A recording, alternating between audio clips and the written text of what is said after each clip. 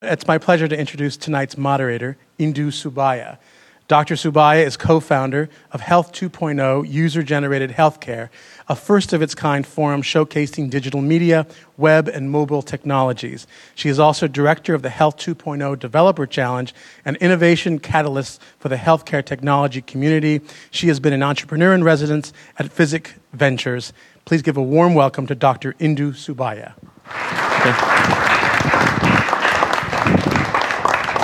We're honored to be here today to discuss online health. I just want to say that it's such an exciting time right now in healthcare and health innovation for many reasons, but I think of three in particular.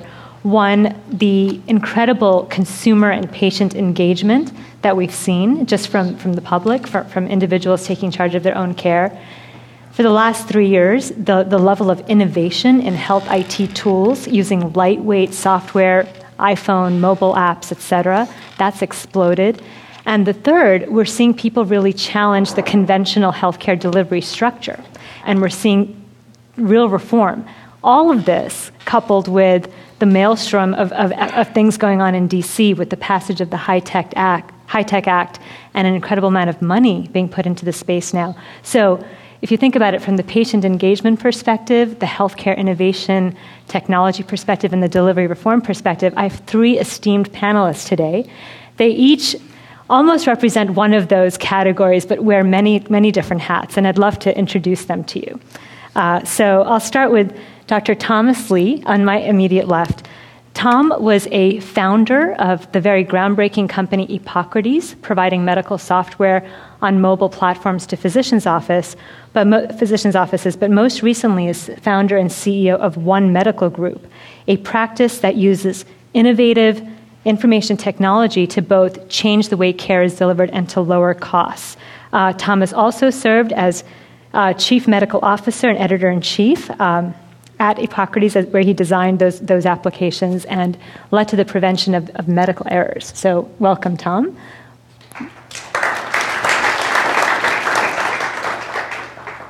Dr. Francis Kong is both a physician and an entrepreneur, and Francis started a company called MedSimple. And MedSimple, he'll be talking more about that today as we go into how that works. But he has been very involved with business strategy development, healthcare information technology. He's consulted to several medical groups around the country. He's also founded two additional companies, one focused on a game that's played on cards to teach people how to learn about infectious diseases called Healing Blade, and he's also very involved in medical education. So welcome, Francis. And last but not least, Dave DePronkart, who goes by, often many of us know him in the Twitter sphere as ePatient Dave. Dave is a leading spokesperson for the ePatient movement. I'll be asking him what that means as we go through our conversation today. He's also a co-chair of the Society for Participatory Medicine, another theme we'll address. Dave was diagnosed, and he'll be telling you more about this in his personal story, with stage 4 kidney cancer in 2007, and has since been a leading patient advocate, a speaker, a leader in this field. He's beaten it. It's now in remission, so that's really wonderful. And he also has a book that he's authored. Do you have a copy with you? Did not bring one on stage. Okay, called Laugh, Sing, and Eat Like a Pig, How an Empowered Patient Beats Stage 4 Cancer and What Healthcare Can Learn from It. So thank you all for being here today. So the topic of today's panel, can we trust online healthcare? You know, when I thought about that in the description, I thought that's a really fascinating question for a number of reasons. But first, I really want to ask my panelists to each give me briefly their sense of what online healthcare is today. We all probably bring different associations to the term, you know, from the early days of when there was WebMD for the first time to now, what does it really mean? And so why don't we start with you, Dave, and tell us a little bit about what online healthcare means to you. I think the best way to describe that is from my own experience. You know, when I was diagnosed out of nowhere, I had no symptoms, but the shoulder x-ray just showed that I had a tumor in my lung out of nowhere, which they traced down to be kidney cancer that had spread everywhere. And so first thing I learned, yes, I looked at WebMD. I found out that the odds of survival were close to nothing. But then my doctor referred me to a patient community of all amazing things, this acor.org, when it turns out they have the most up-to-date information on treatment options about kidney cancer for a number of reasons. Now, it's a rapidly changing field, and the FDA approval process for new information takes far longer than the rate at which the latest information changes. So I got good information from them. That was the same information that my hospital was going to give me, but I got that. There are people sharing information in many different ways. There are, of course, the health management tools that you've mentioned. I looked at my hospital's medical record, my own medical record on my hospital's website, read my radiology reports. My wife's a veterinarian. She helped me interpret the lab results and things like that. So there's an enormous range. And you're also a health blogger.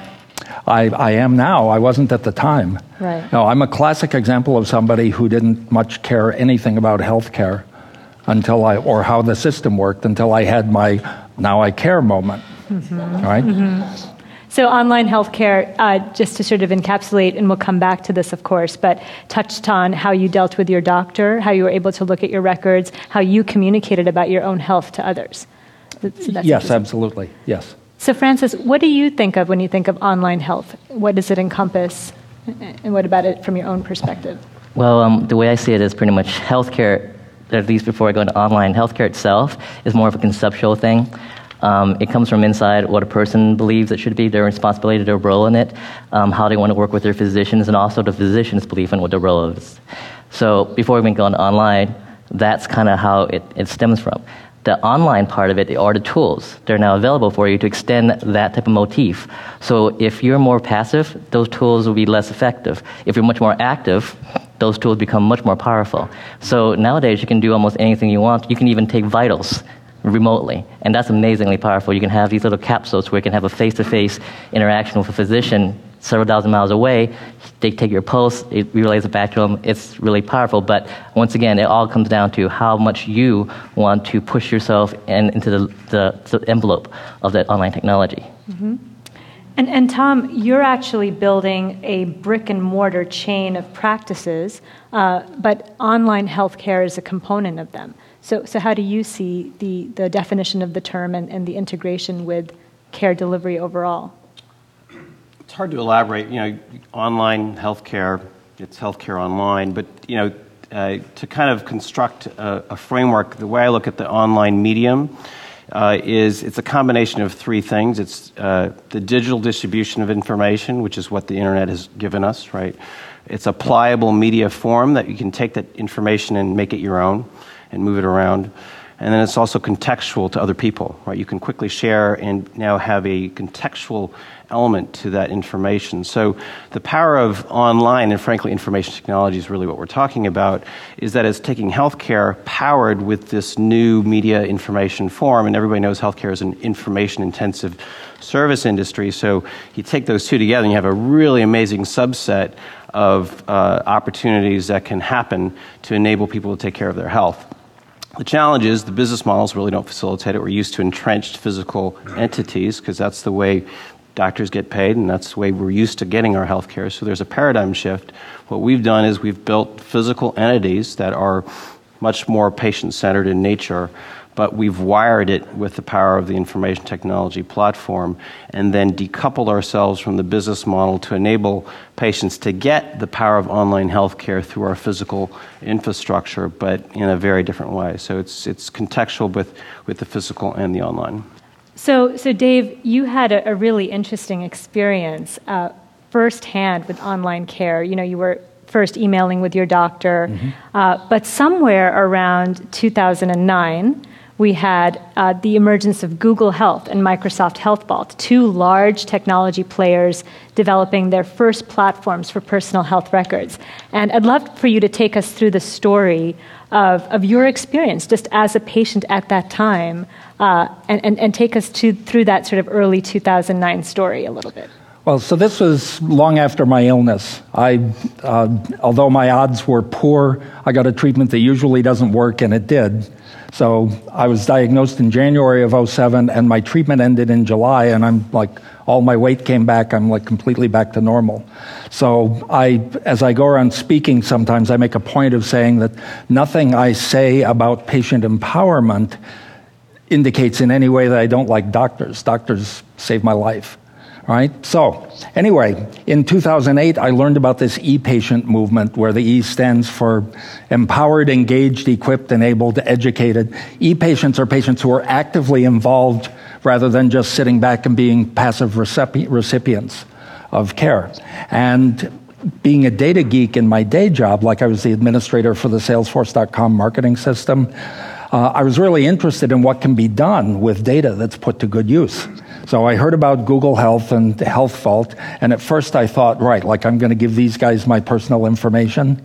But then I had this epiphany because I realized the first time I was discharged from the hospital, I was given a very complex medication grid with all the different, I think, 7 medications. Take this 3 times a day with meals, take this twice a day without meals. And a highly paid nurse had drawn this out with a ruler and a pencil. And in the software business, this was like dumb. I mean, you just put in your prescriptions and it would print a grid, right? Or, I mean, if we want to get really modern, the computer can just look at your prescription records and do it automatically. But it didn't exist at my hospital. So then I visited the Google Health booth at a trade show in Palm Springs in February of 2009 where I was speaking.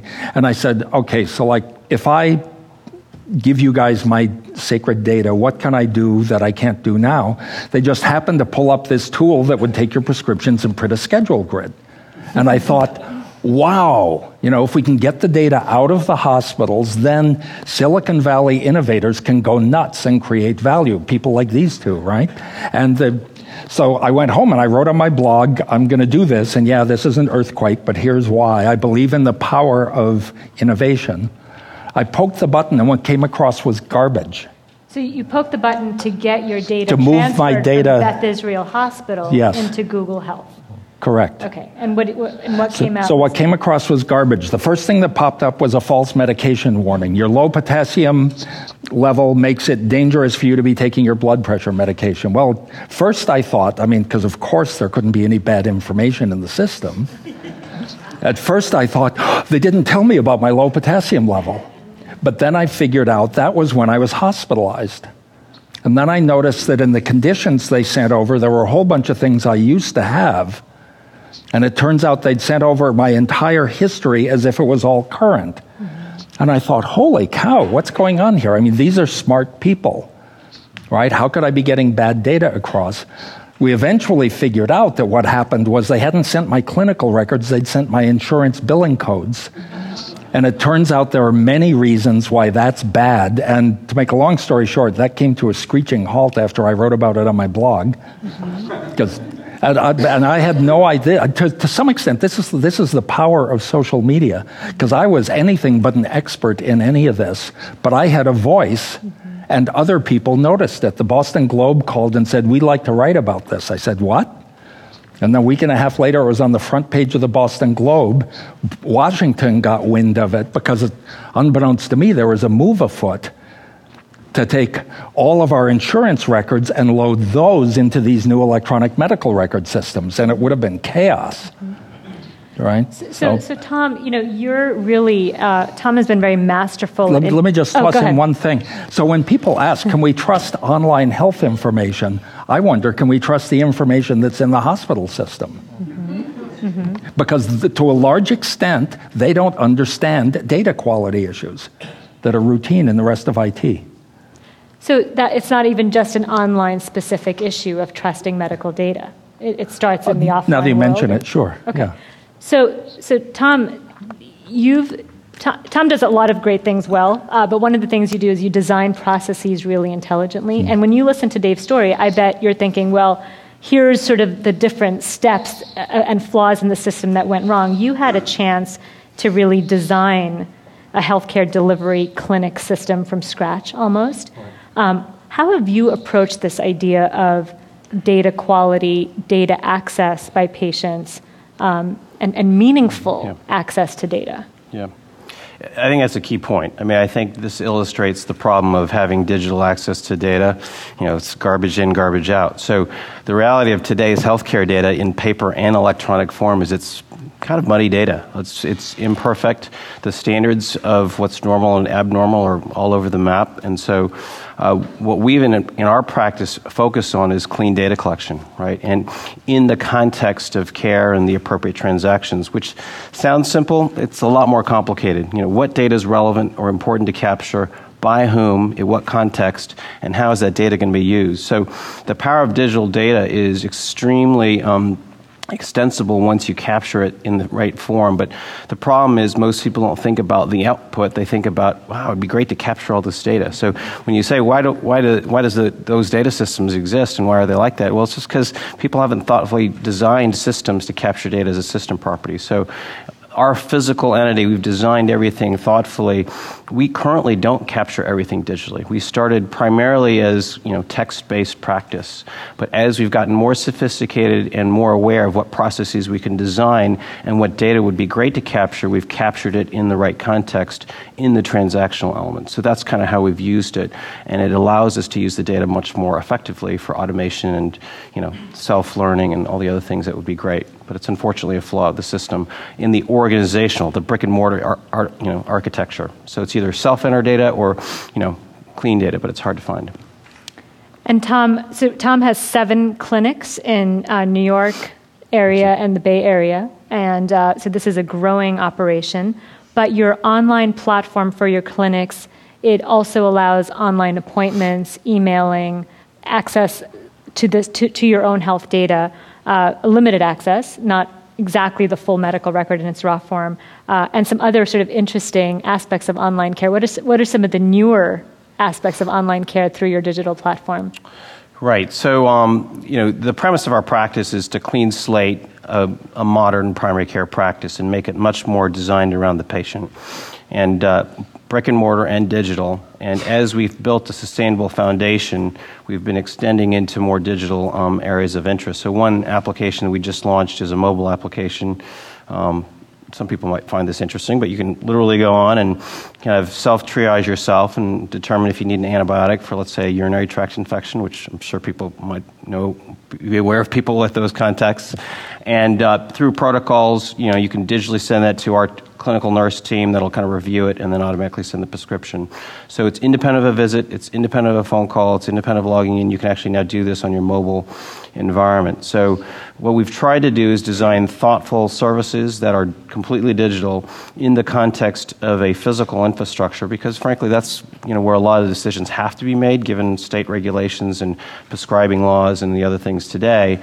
But we've protocolized those using technology. So it's a hybrid model that seems to work for our patients. So you're almost able to self-prescribe an antibiotic if you meet certain criteria through an algorithm that his practice has set up and through some quality control with live nurses checking the data.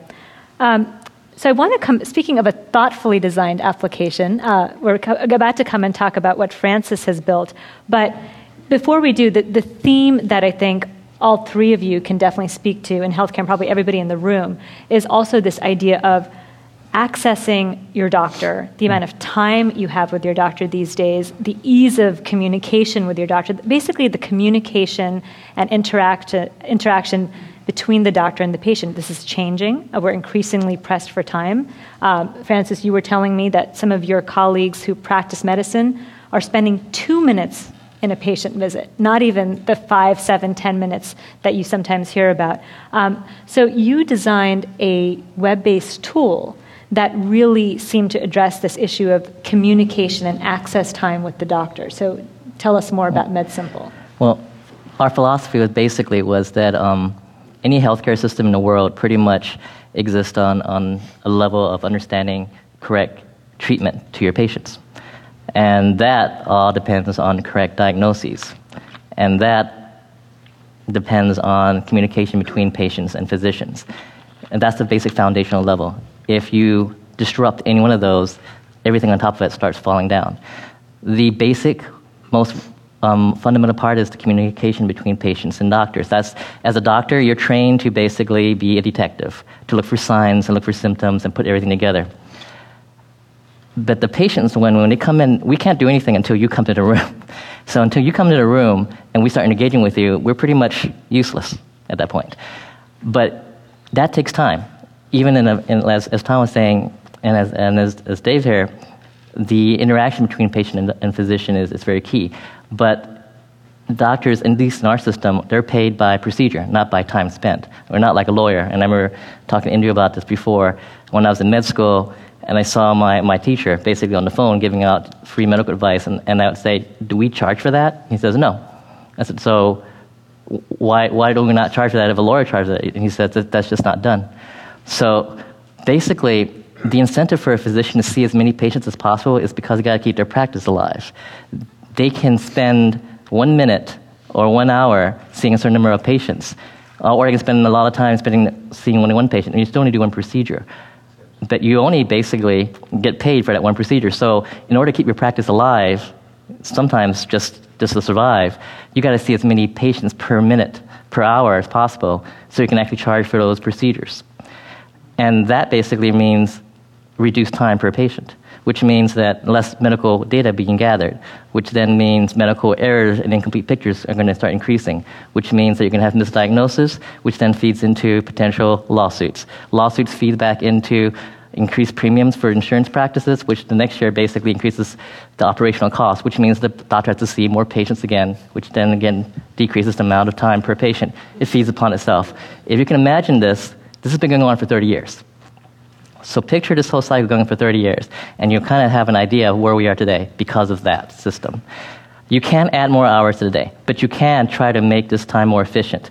So what we tried to develop was a system where it acts very much like a paralegal to a lawyer. So a paralegal basically, when you see a lawyer, you're not going to spend most of your time with a lawyer. The paralegal is going to come in, and he's going to basically she's going to try to get as much information as possible, several days if needed, to compile the data and then give it to the lawyer. You're going to spend maybe 10% of your time with the actual lawyer, the attorney, and he'll make the big decisions. But he's not going to spend 7 days with you like the paralegal does. Same thing with this. What we try to do is create the system online where it literally takes your history in lay speak, just drop-down menus, buttons that you can press, very little typing in unless you want to add special notes in there. And then it spits out an actual presenting complaint written in doctor speak, as if another physician had wrote it out for another physician to read. So we've did tons of tests on this, and we had taken this to clinics, and time again, the doctors look at it and say, oh, this is great, who wrote this? And we said, it was done by computer. Mostly because when I was practicing, that was my biggest problem, was when I was out there trying to make these diagnoses or visiting these patients, I just didn't have enough time, and I almost got fired from my residency for spending too much time with the patient because I wasn't making enough money for the system. And so I learned very quickly. But I learned it from my parents, my family, my friends. If I wasn't on duty and I did this prehistory and they took it to the physician, they loved it because they had all this information that you could pretty much surmise in 15 seconds instead of spending 8 minutes trying to do it. And the system also puts together a series of questions that are customized to that particular visit for that patient. So if you have abdominal pain, it'll say, make sure you ask about current medications with your physician. Also, what are symptoms about this abdominal pain that you need to talk about with your physicians? What are next visits that you need to look about? So very key questions that the physician should know to talk to you about, but he's going to forget because he has 20 patients at least that day to see. So this not just increases the efficiency, but also helps guide the actual visit ahead of time so the physician really spends much more quality time with the patient. No, thanks for that explanation. And it's called MedSimple for a reason. It's very simply designed, and anybody can use it. And if your doctor can't accept it electronically, you can print out the piece of paper. So it's a combination of online and offline in that sense. So, Dave, you're co-chair of the Society of Participatory Medicine. And when we think about online care, you've given the example of how when you work with your physician, Dr. Danny Sands, he actually turns his screen so that you're actually seeing what he's typing. And in a sense, that's a very collaborative type of environment in the doctor's office. And the other aspect of things you've talked a lot about, and that is also a fundamental concept of participatory medicine, is this idea that, well, we see doctors, 2, 3, 4 times a year, depending if you're sicker, maybe more often. But for the most part, we're at home. We're either looking on Google or we're going to an online community. And self-care is going to become an increasingly important aspect of what people need to be aware about. So talk a little bit about collaborative tools that you've seen doctors use with you and how that's impacted you as a patient, and then a little bit about self-care. What happens in between those visits? What can you as a patient do to continue being engaged? Oh, the interesting thing, I think, is that self-care in reality is most of what we do. You know, I don't know what the exact percentage it is, but well over 90% of all the things people do in life to take care of themselves happen without the doctor being involved. Now, that's the bottom of the pyramid. That's not when there's a crisis, or when there's sickness. But the reality is self-care is most of what we do. And when you think of family members taking care of each other, parents taking care of kids or elders or whatever, that number goes up. Now, that's changed a lot with the internet, because it used to be that the only information we could mostly get, unless we knew somebody who had access to medical books, was from hearsay, from our peers. But now, like Susanna Fox of the Pew Internet Project, her numbers show that I think it's like 83% of U.S. adults are online, and 75% of those routinely look for health information on the web. So that multiplies out to like 61% of U.S. adults routinely look for health information. And at a policy meeting in Washington a couple of months ago, I said, in this town, that's called a filibuster-proof majority, and you better get out of the way. It's not this. It's like this is a genie that we can't get back in the bottle. The problem, though, is, surprise, surprise, there's garbage on the internet. But on the other hand, there is good stuff on the internet that doesn't exist even in medical journals sometimes.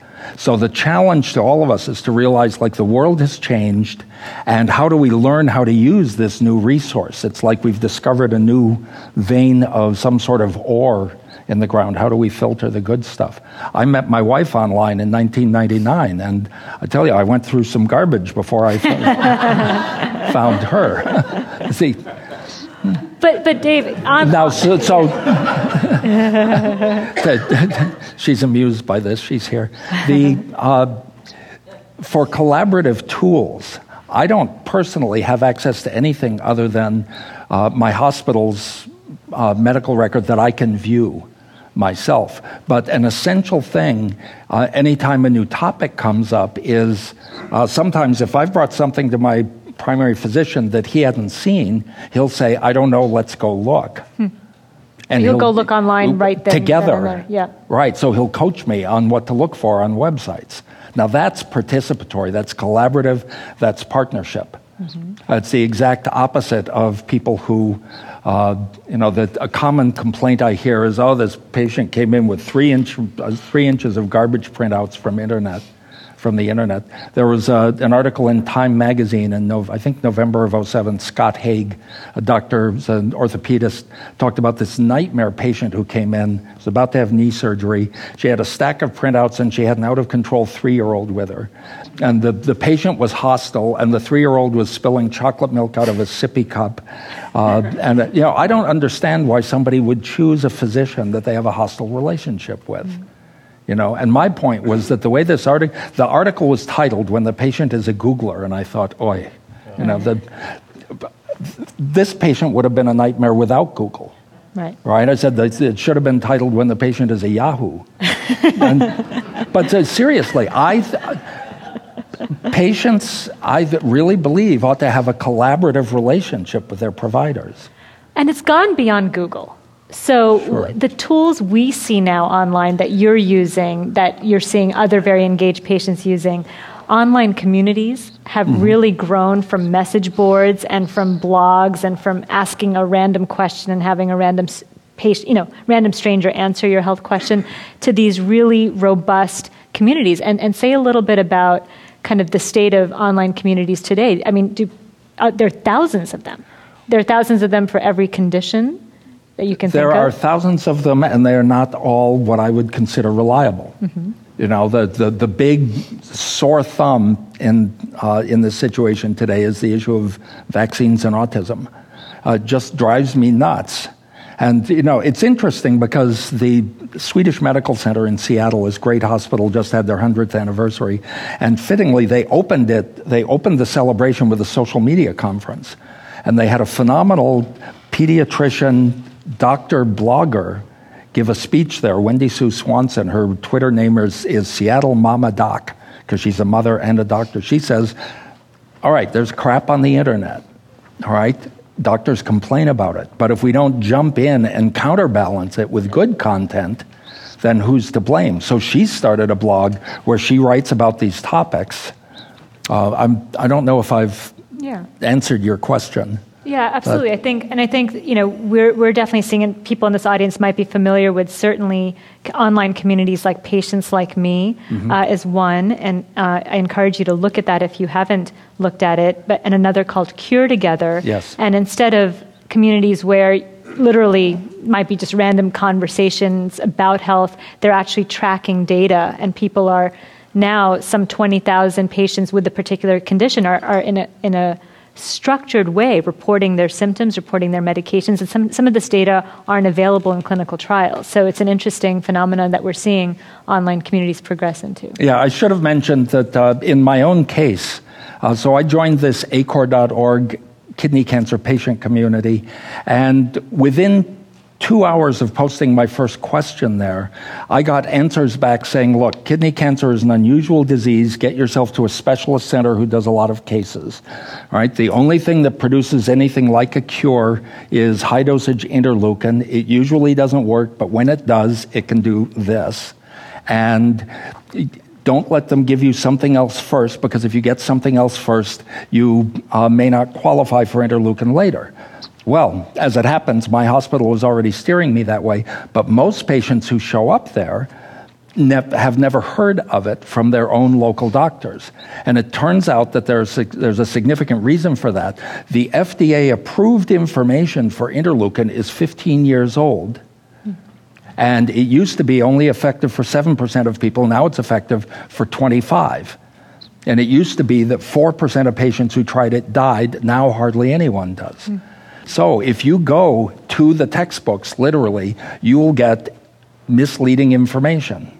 And it's from the patient community where you get the right stuff.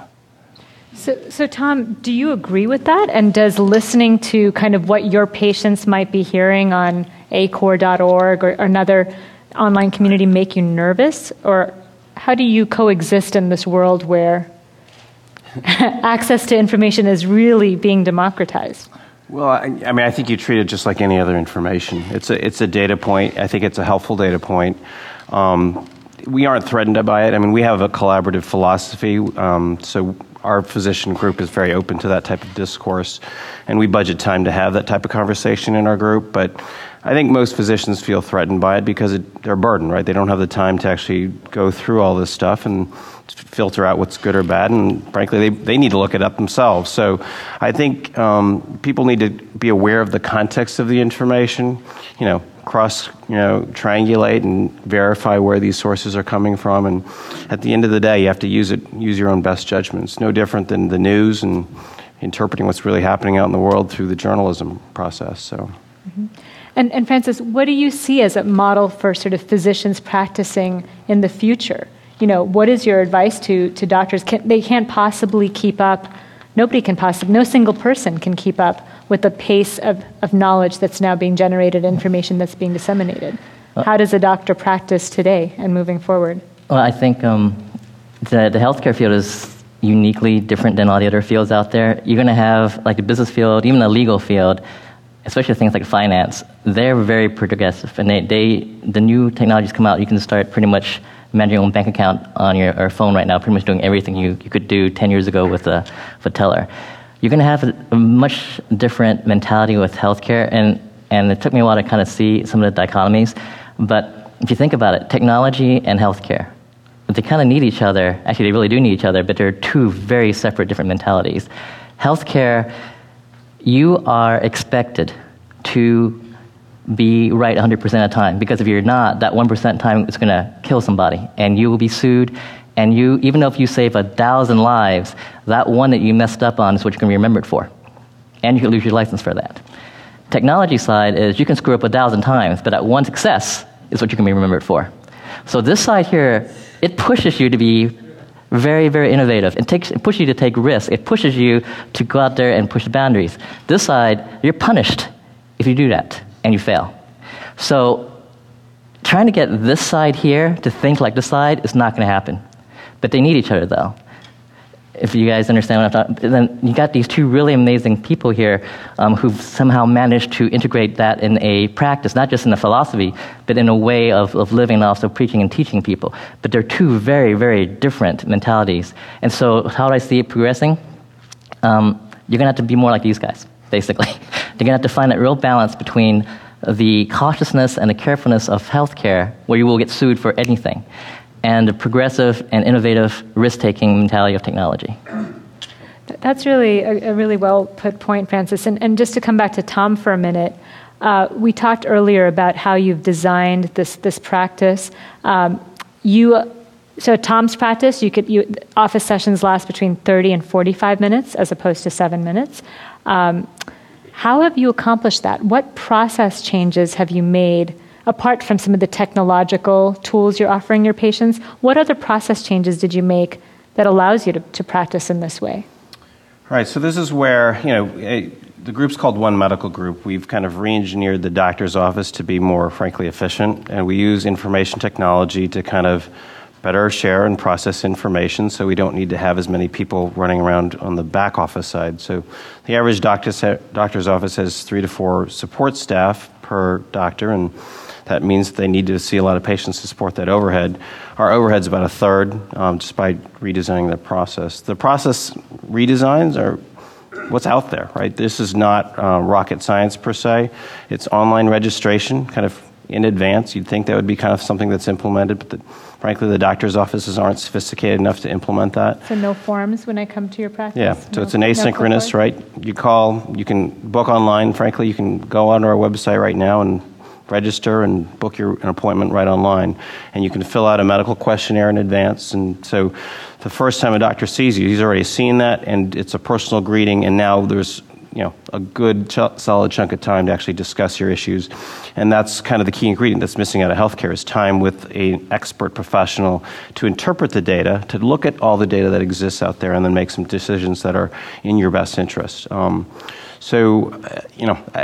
1,000 little things that we've done. It's hard to kind of characterize any one of them, but the general principles of design are having fewer people do better work and less kind of handing off of work. If you've ever gone to the doctor's office, you feel like a cog on an assembly line, or kind of a product, right? Somebody comes in, somebody leaves, and somebody else comes in.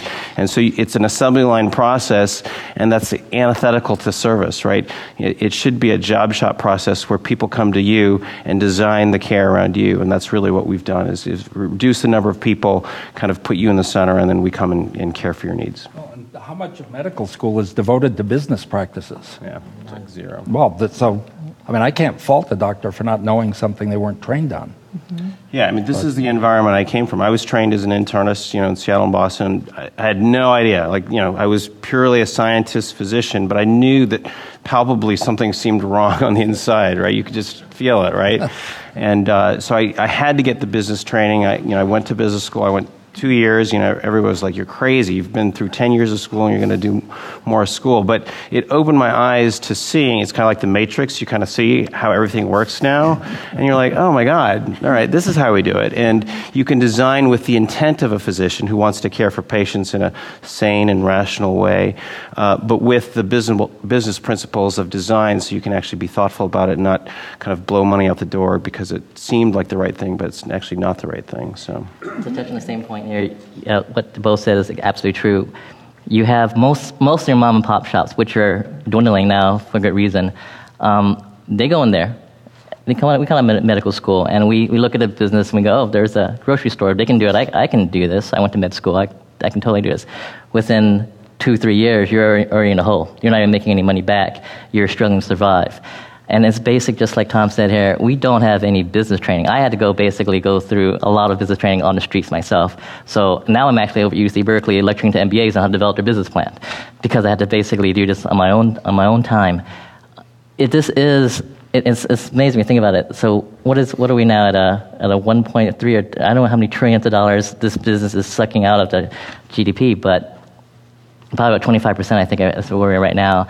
It's probably the biggest business in the world, and most of the people who make decisions have zero experience in running a business. In fact, the people who sit in the middle, the insurance, the payers, which have pure business, have no concern for health. So you basically have people who control the money who don't care about the bottom line, people who care about the health, trying to run a business they don't know about, and then the government here who's pretty much too afraid to do anything because they don't know what's going on. So that's your system right now. But Dave's about to change all that. Yes. And you've... So, I want more money. We have a few more minutes, and I do want to look ahead at some of the patient testimony around meaningful use and around increased access to our records and around some of the hope around what the HITECH Act is hopefully going to help with. So what should people in this audience know about what's happening now with some of the aspects of meaningful use as they apply to just everyday consumers and patients? So the first thing, I've got to get something off my chest. I clearly envision a day where we don't sue when things go wrong. I gave a talk last May at the Institute for Clinical Systems Improvement, it is an audacious thing we do when we cut somebody open or put chemicals in them with an attempt to fix their body. And the more I've come to realize about the work that physicians have to do and the circumstances and everything, I see it increasingly as a collaboration. As Tom said, every source of information you've got is subject to being out of date next week or next year or whatever. And if I can have a feeling of we're in this together, then if something goes wrong, I hate it when somebody's career is ruined by a 1 in a million error. So that's part of the context. Now, meaningful use, the stimulus bill a year and a half ago, February of 2009, included $40 billion to encourage the adoption of electronic medical record systems. And what was written into the bill was that you can't just buy one of these systems and collect the stimulus money. You have to put it to meaningful use. And so then, lawmakers write the laws, and then the Department of HHS, Health and Human Services, the regulators set about writing the regulations. It took a year and a half, and this July, the final definition of what did we mean by meaningful use was published. And one of the 5 general categories, there's an enormous tree of things that you have to prove, but one of the 5 general categories is patient and family engagement. And what that means is that this was a big moment in history. Was it 1996 that HIPAA was passed, the Health Insurance Portability Act, that controls, it says you are allowed to look at your medical record. Until then, the doctor was not required to show you your medical record. So that was one big step, but it can still be like pulling teeth. Now, under this stimulus bill, not all doctors have to participate, but if they want this incentive money, they have to make it possible for you to look online at your medical record. And that's going to be a great thing, because it means I've already had an experience doing this where I thought, 2 weeks after a doctor visit, I thought, wasn't I supposed to check into something? And instead of calling the office, leaving a message, waiting for a call back, I just went online that night and said, oh, crap, I was supposed to get this precancerous thing looked at on my forehead. Heaven knows whether I would have done that. There's the issue of a second set of eyes. There can be simple mistakes. One of my radiology reports identified me as a 53-year-old woman, despite the fact that my name was Richard. But really the interesting thing was when I reported that, nothing happened. It took them 6 months to fix it because they were not accustomed to anybody pointing out a mistake, and much less the idea that they should actually make the record accurate. So definitely, this notion of stimulus money encouraging patient access to records is something for us to look forward to. But I think that actually closes down our panel per se, but we're going to open up to the audience now with some questions. Sorry. Anyone who spends an appreciable amount of time on eBay knows how important the responses to the sellers and the buyers are. How do you feel about a similar type process for doctors, where you can put in a remark about a good experience or a bad experience you've had with a doctor that anyone can see? I think there is a lot of those already out there, actually. You can even find that in Yelp, of all things, right? People are actually talking about clinics and physicians. So whether we like it or not as physicians, we're being graded. I don't think there's anything wrong with it. I think that's inevitable. Even if there wasn't internet, you're going to have people talking about, oh, this is a great doctor, this is a bad doctor. It's all on personal experience. But I think that's just basically part of the landscape right now. With one caveat, I think it's always great to get feedback and kind of social context on how people are.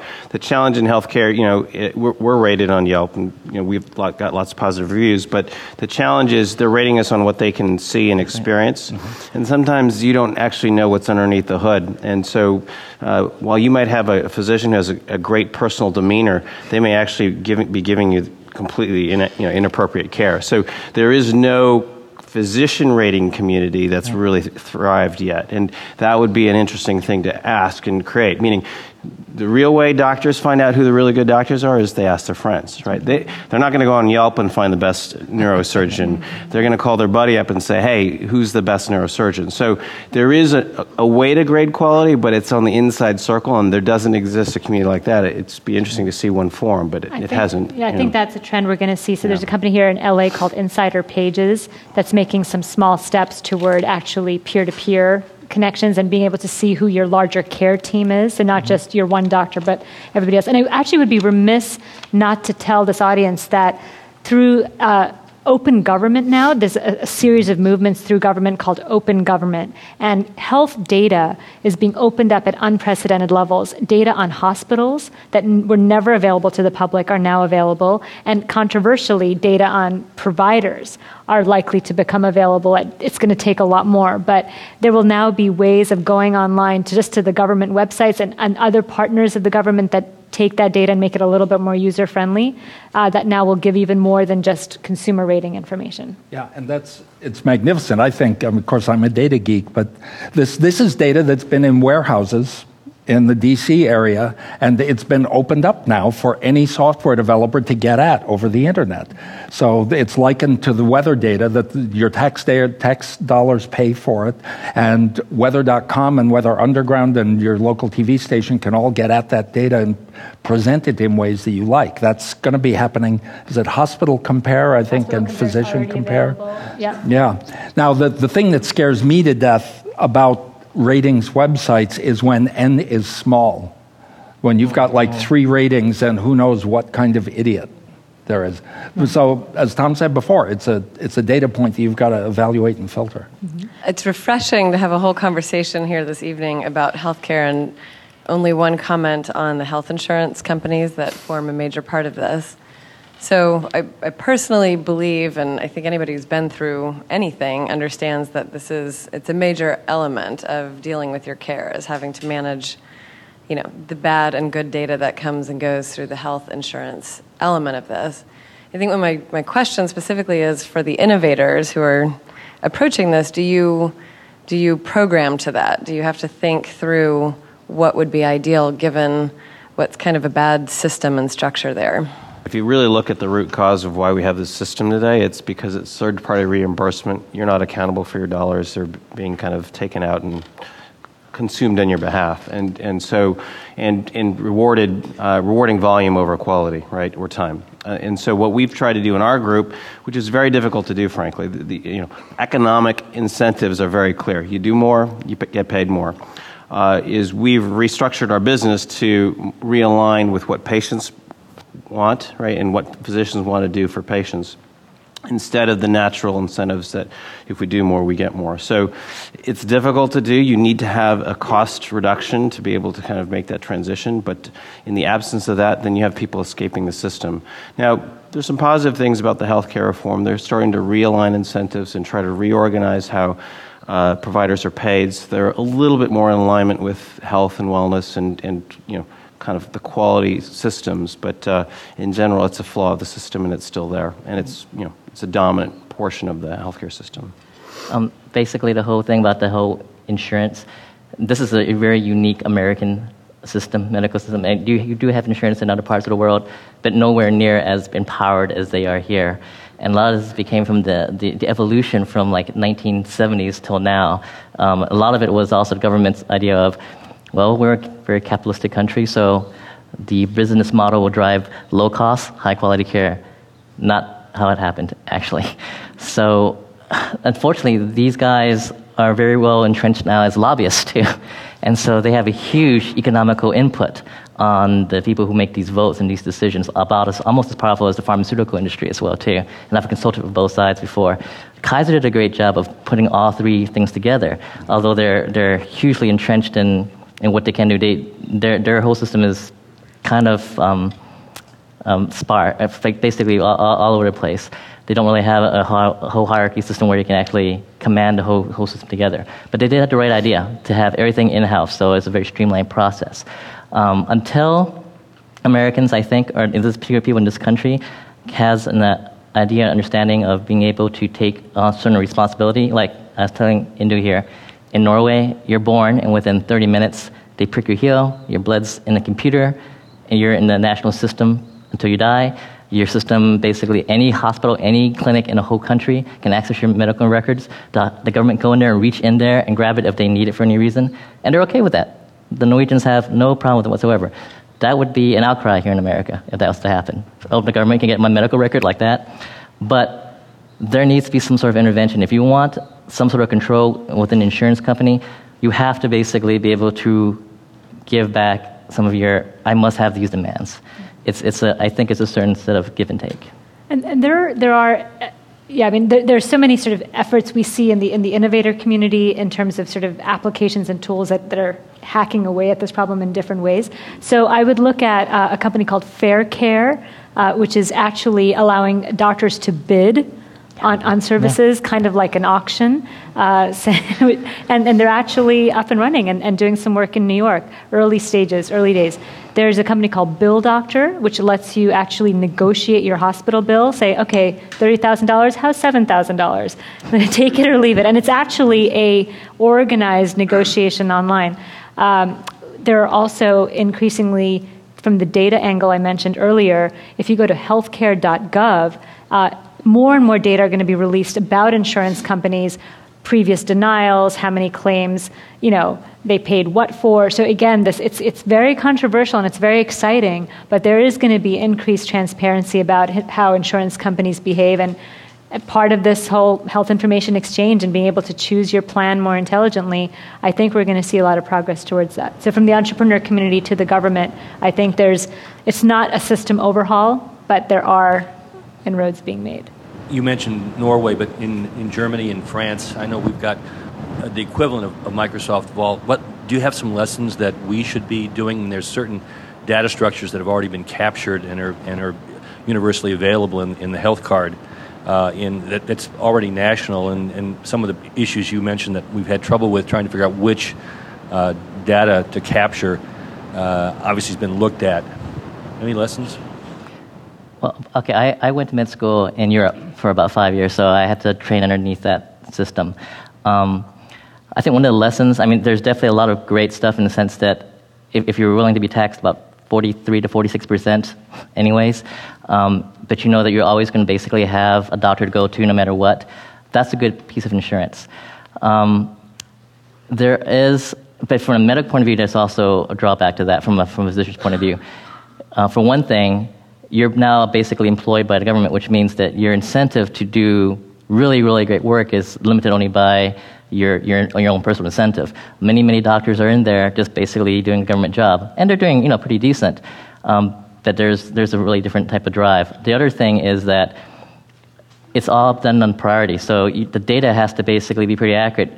There's a lot of countries out there, short of you dying right there on the steps, like having a heart attack right there, they will give you a 6 months to see you card. So if you have some sort of infection, they'll say, okay, are you dying? All right, well, then we can see you at this time. Because there's such a huge line, because everyone gets free health care, or they paid for it already. So the way it's structured does have its flaws. It does take a lot of its uncertainty from the patients. If you look at America, we probably pay a good a good portion of that in insurance companies anyway. So if you look at how much we pay for insurance, it's probably approaching what they pay on taxes anyways. My question is about, what do they capture? Because they have a health card that gets diagnoses, previous lab tests, procedures, as well as demographic data and health risk factors. So they've obviously figured out a way to capture some finite number of data elements that follows you as the individual patient, independent of what the structure of the delivery system is like. They've got a data structure that has been refined now, and it's about 10 years old. So, sure. I don't think we've learned those lessons, and I'm wondering what lessons there are to learn. I don't know as much about the international systems, but all I can tell you is there's two issues, right? There's the pure data standards issues about interoperability, but there's also data accountability.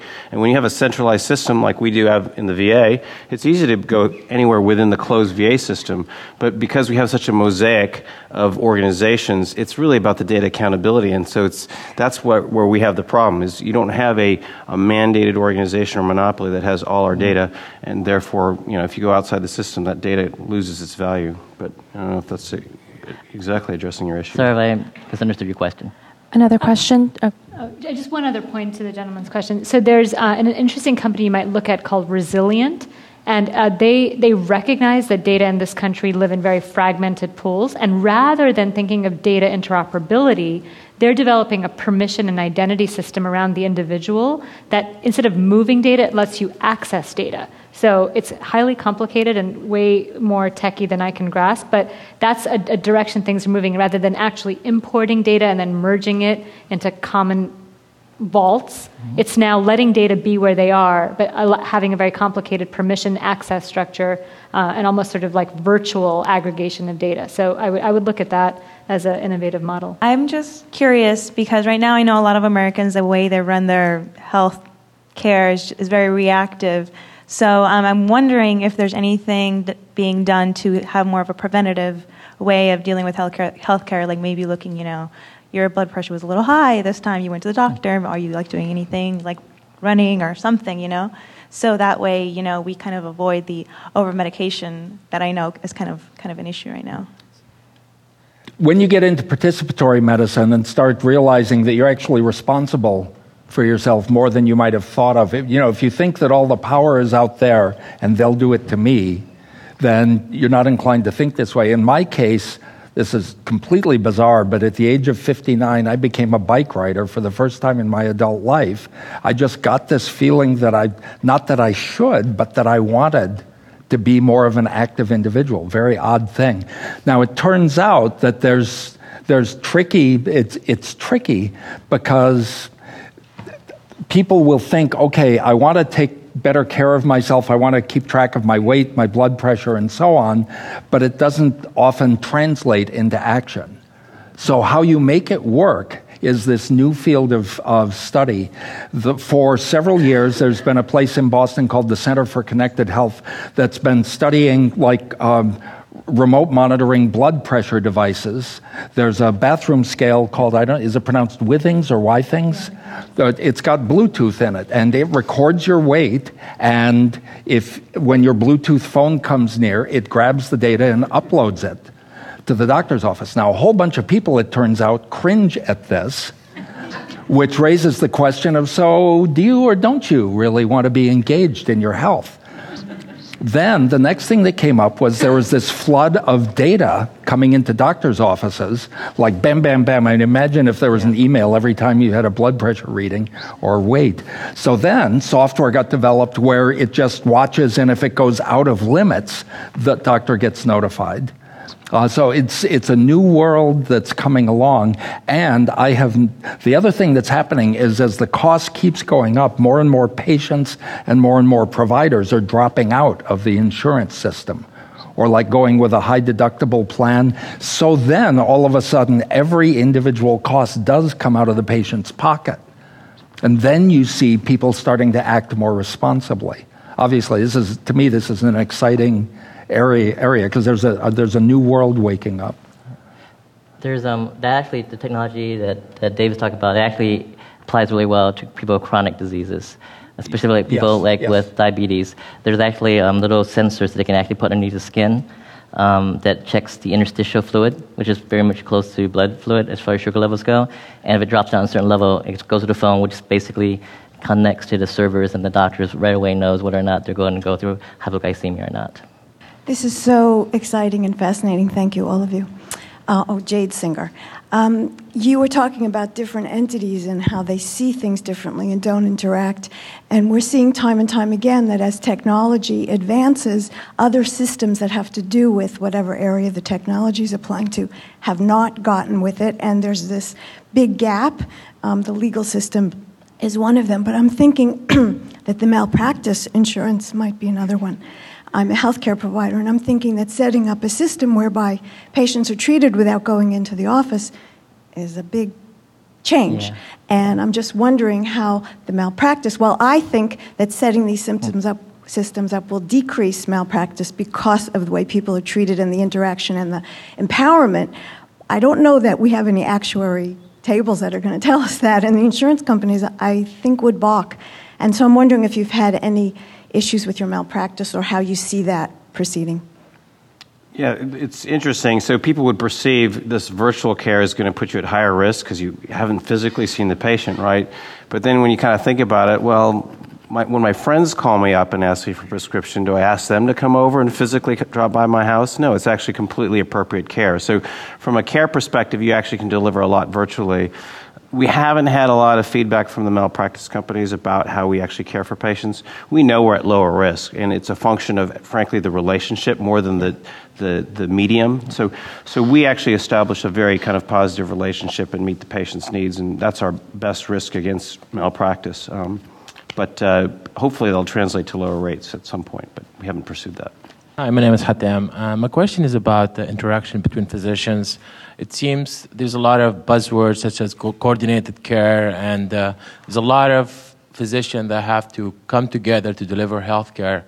My question is for Tom here, and I know you've been active with Hippocrates. What has been done, and what's the future as far as IT and technology coming together to help that process get better? Because we know it's fragmented right now. The unfortunate thing about healthcare specifically is it's constrained by the business models and how it's financed. So until there's an organizational model that is able to fund very expensive labor, collaborating, the technology platforms exist today. That's pretty easy. It's just the organizational model that can finance physicians to communicate with each other in a collaborative setting. So, those exist in very kind of high expensive settings and then in purely capitated settings where the economic incentives are aligned. But the technology potential's there. I think the real issue is the organizational models are flawed. So, at some point, people get smart and figure it out. We've certainly been able to do that, but that's because, our cost structure is different, and we're trying to design something that's much more thoughtful. So we are building these collaborative platforms, even with specialists outside of our group, just to kind of do that. But it's challenging. Yeah. One thing I can quickly add. The one thing you need to maybe look out for in the future just coming in is a certain sense of internationalization of medicine. I know there's tons of procedures being done in India and even in Mexico now. American patients going across the border because of really cheap prices. But, of course, a lot of insurance companies would say, well, we're not going to pay for that because it's not a licensed physician. So what a lot of physicians have learned to do, a few of them actually, have gone over there, have the American license, hire a bunch of local physicians, but they stamp everything themselves. Radiology does this a lot, so they hire a whole bunch of local radiologists to review tons and tons of pictures, and they approve it as the American licensed physician, and then all the data gets sent back to America. So you can see a lot, especially with this data processing going through and having all of this digitized, a lot more of that's going to be going through this whole over-the-border type of medicine practice. Yeah, I don't know how many people have heard of the term fee for service, but it's our medical system. Paul Grundy, the director of worldwide healthcare for IBM, described it to me recently as, imagine if a bank only made money every time you face a teller. Right, because that's the way our healthcare system is. Imagine how often you'd be required to go face a teller to do something. And the thing that bothers me about this is that, I have a deep compassion and appreciation for great physicians. I was saved by them. A friend of mine, Monique Doyle Spencer, wrote a magnificent book about living with breast cancer called The Courage Muscle. And after she thought she was all better, she visited her primary, and it was a couple of years ago, and he said, I'd like you to go get an MRI. And she said, well, all right, if you want to. And it turns out there were very early spine metastases returning. There was no outward indication. And she said, how did you know? And he said, you just didn't seem like yourself. You know, and that's the art of medicine. No robot, no computer will ever replace that. And I want the people who've gone through the years and years of training to learn how to do that and become great at so many areas of medicine, to have a good life, you know, and be satisfied. I want business systems that support them. I think what these guys are doing is phenomenal. And also on top of that, to get back to our topic, which is online healthcare, you know, one of the doctors in my hospital said to the House Ways and Means Committee in 2004 that he said, I want to draw attention to the most underutilized resource in health information, which is the patient. And when your time comes, you'll want to get engaged and be part of that.